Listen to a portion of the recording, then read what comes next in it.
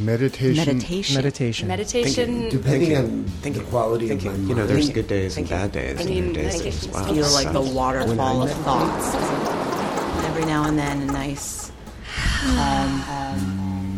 Can't think of anything. This is Meditation in the City, the Shambhala New York podcast. Thank you for listening to the Meditation in the City podcast. My name is Francesca, and I'm your host. The title of this episode is Raising Your Motivation Through the 4 Immeasurables. What about me? The I, me, mine statement quoted by songwriter George Harrison in a Beatles song is the usual state of mind throughout the day. We might not even notice how an egocentric mindset drives our life. The Bodhisattva teachings show how that state of mind is connected to poverty mentality and suffering. In this episode, we will learn how to raise our motivation and experience freedom from small-mindedness, raise our heads, and look around. This episode is inspired by aspirational Mahayana teachings on the 4 Immeasurables. Today we are joined by Dr. Vigen Aharonian. Vigen began studying Shambhala Buddhism in 1996. Originally from Armenia, the former Soviet Union, he came to the United States as a graduate student at Columbia University in 1991. In addition to teaching regularly in New York City, Vigen has also taught international Shambhala programs in Russia and Ukraine. Here's Vigen to take away the discussion. So, 4 Immeasurables are the fundamental teachings, Mahayana teachings, for cultivating bodhicitta. Raising bodhicitta attitude, bodhicitta motivation. There are further subdivisions. So 4 immeasurables are also called aspiring bodhicitta. These 4 immeasurables are motivational teachings, how to raise your motivation. And 6 paramitas, how to apply that motivation in real situations, how to act properly as a bodhisattva. It's hard to cleanly separate them though, because if you raise your motivation, your actions follow naturally anyway. Even if you didn't hear about 6 paramitas. So that's where we start. So the 4 immeasurables formally are translated as, there are a couple of translations, but Chogyam Trungpa translated it as, may all sentient beings enjoy happiness and the root of happiness. May all sentient beings be free from suffering and the root of suffering. May all sentient beings be not be separated from the great happiness devoid of suffering, and may all sentient beings dwell in the great equanimity, free from passion, aggression, and prejudice. And these 4 lines are referring to the 4 immeasurables are loving kindness, compassion, joy, and equanimity.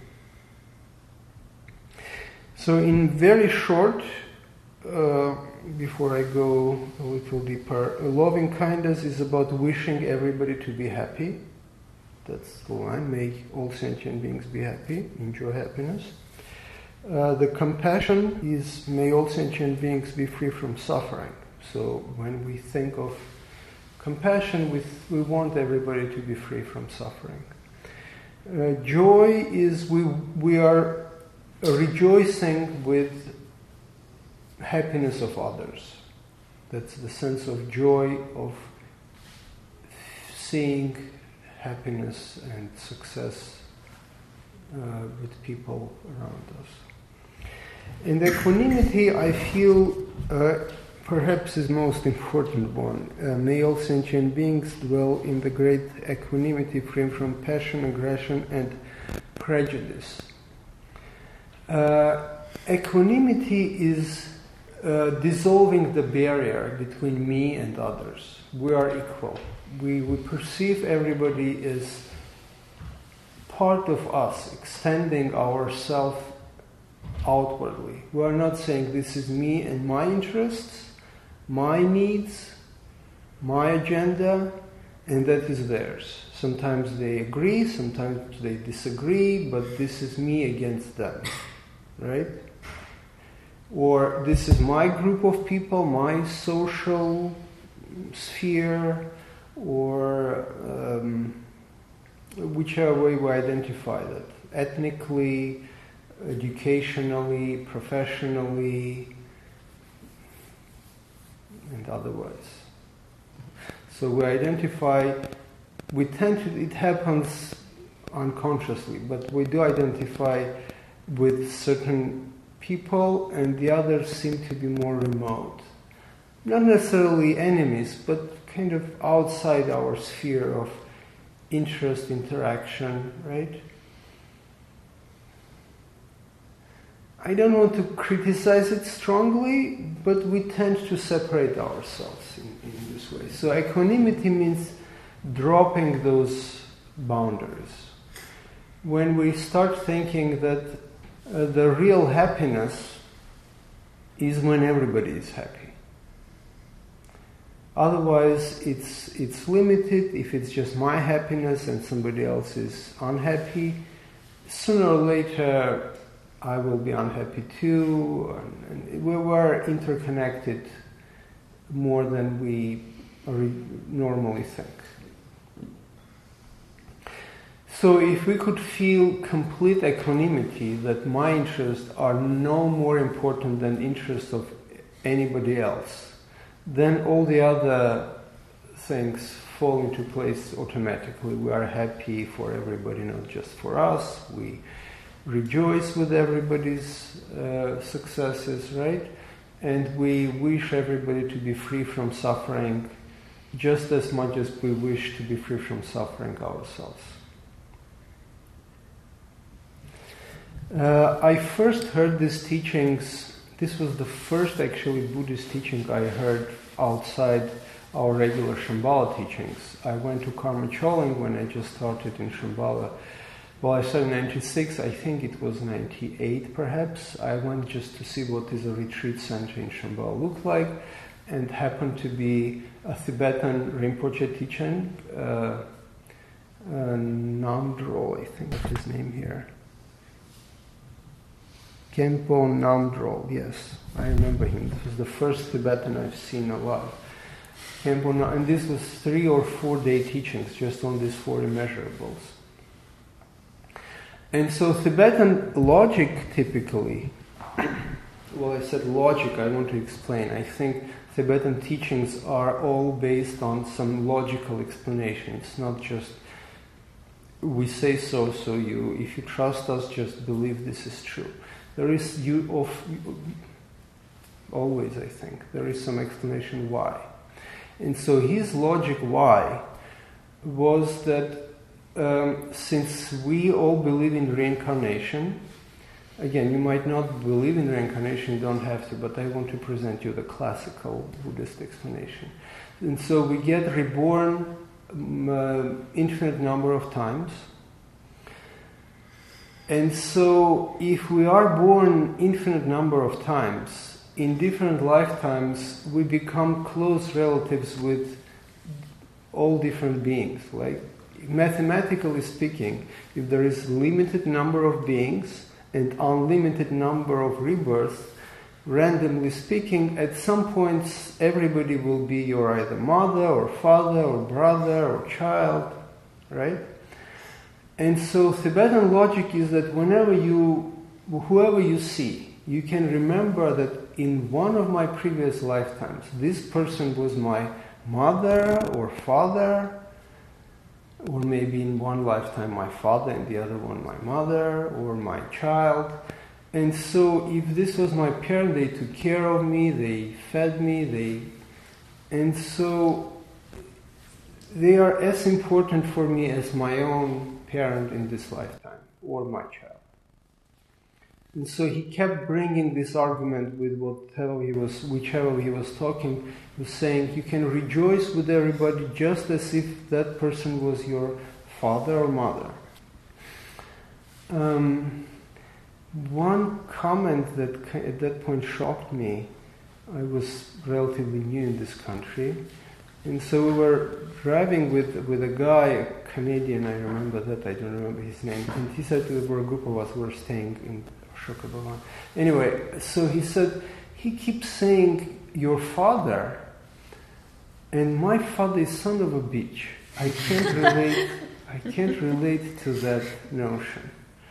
And so that was quite a shock for me too, that can happen. But then since then I heard a lot of situations, of course, things happen, families. But so the point is, whoever you are naturally feeling affection to and are willing to go extra mile. So think of everybody else that they have been in that position for you in one of your lifetimes. So if we could, again, this is Tibetan logic that is based on reincarnation.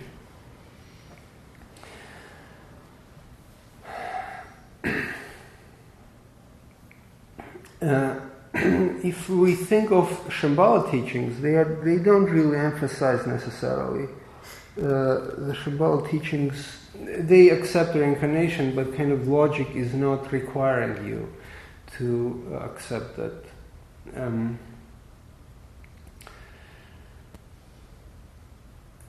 But there is this other notion of interconnectedness. I started talking about that here is a good example. If there is coronavirus in China, it doesn't mean we are not affected, right? That's a very brutal, so to speak, example, tangible example. But even if we go more subtly, if there is pain and famine or whatever form somewhere on this planet, somehow we get eventually affected. The happiness and suffering cannot be absolute happiness. You can be happy for some small success for a day or a week or 5 minutes, right?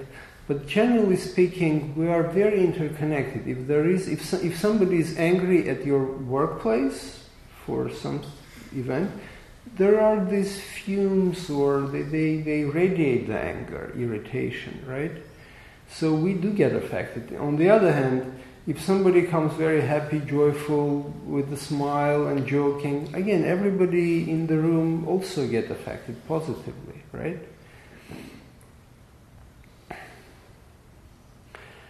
And hence the bodhisattva attitude, that if I want to be happy, I really need to make everybody happy. And that goes for all four, right? Compassion, joy, and equanimity is the basis of all that. At least I feel it's the basis. From practicing point of view, and we will do a practice soon, they are all practiced one by one as a separate entities. So normally when we wake up in the morning, when I wake up in the morning, I start thinking I have to do this, I don't have to be, don't forget to take this with you, you have to be in the office at this time, today's my agenda, right? What do I need to accomplish? Where do I need to do? What should I not forget? When I get out of the house, subway, is the train, which car should I take to be closer to the exit when I get out of the train? And on and optimizing my day, and so it's constantly, what about me, right? It's not necessarily egotistical, it's not necessarily at somebody else's expense, but still I'm concerned about my life.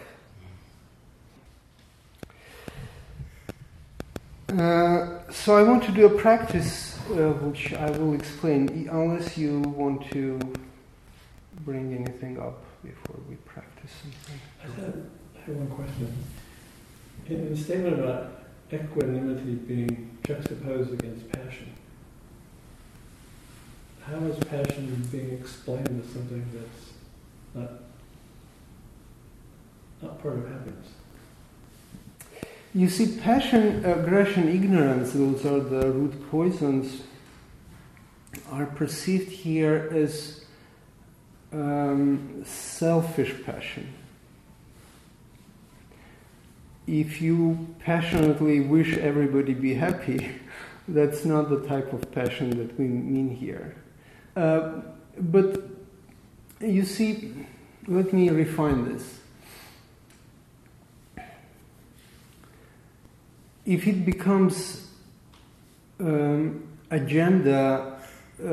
rigid agenda that will make me upset if something doesn't go the way I want to help you. If you don't, you must follow what I tell because that's good for you, right?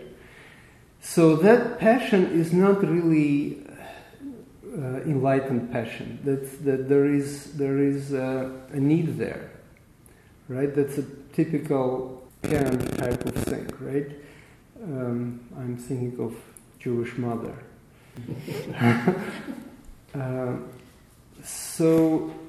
And it's hard to distinguish, is it parent's need or really child's need?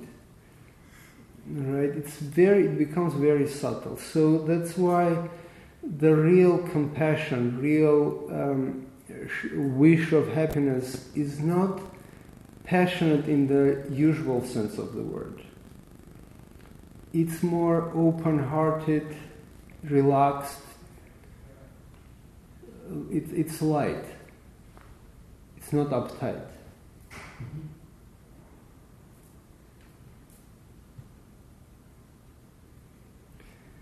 If we think, for example, that we all learn from mistakes too, then you don't try to prevent your child or anybody around you necessarily not to make mistakes. Because again, we can remember they will learn from mistakes. A little pain might take them a long way later, right? So if we remember all that, this is a more visionary view, a bigger view. It's just a motivation. I wish we don't always know what to do and what not to do because we have limited perception, limited understanding, right? But if we had that motivation, then we can act out of the motivation, and then what happens.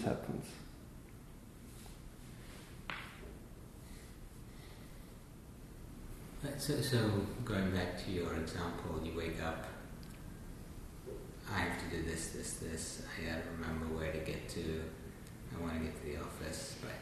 So you have responsibilities, and you do your best because you're trying to get by, right? But yet, when you take that subway, maybe you didn't wait for someone else to get on before you, and so there's that feeling of selfishness, and that has a lot of like self-beratement associated with it. So there's this sense of you equanimity, and may all beings be happy, but at the same time, like when you fail, it's easy to kind of beat yourself up a lot associated with that. So there's this kind of subtle balance with where's your responsibility take priority. Right. The balance is subtle. I agree. We do have responsibilities, and we cannot be everything for everybody. We are limited beings. We just have to pick and choose. There are certain things we can do, certain things we cannot. Again, this is about motivation. I want to be as helpful to myself included, myself, my family, my surrounding, as much as I skillfully can. I improve my skillfulness, I raise my motivation. And beating up yourself, that's unnecessary too, because not everything is in our hands. We do what we can. Sometimes we succeed, sometimes we fail. If we fail, we try to learn from it. That's what, when I said lightness, that's part of that lightness. We don't get uptight. There is no uptight bodhisattva.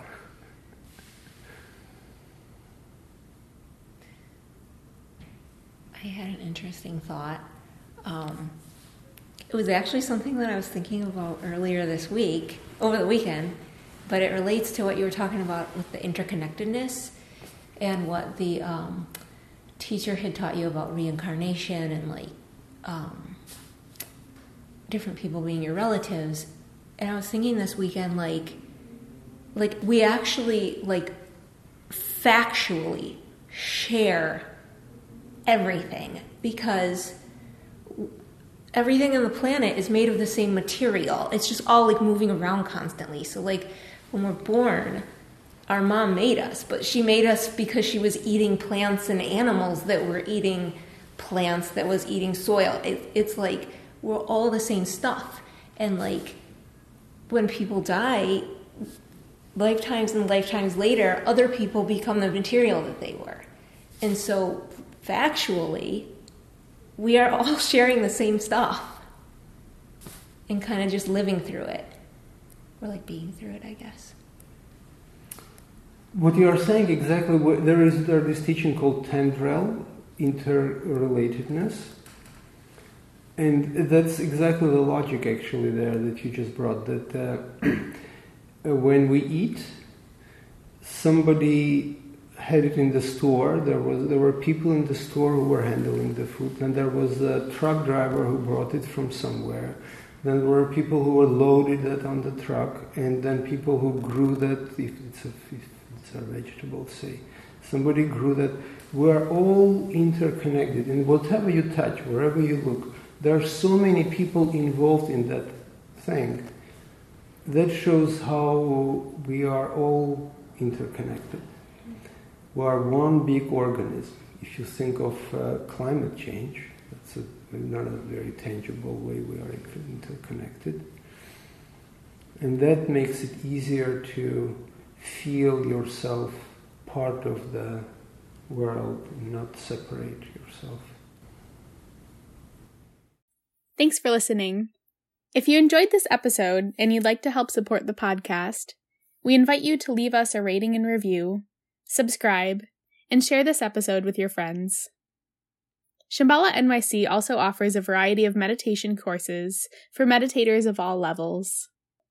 Check out our upcoming programs at shambhalanyc.org. Thanks again, and we'll see you next week.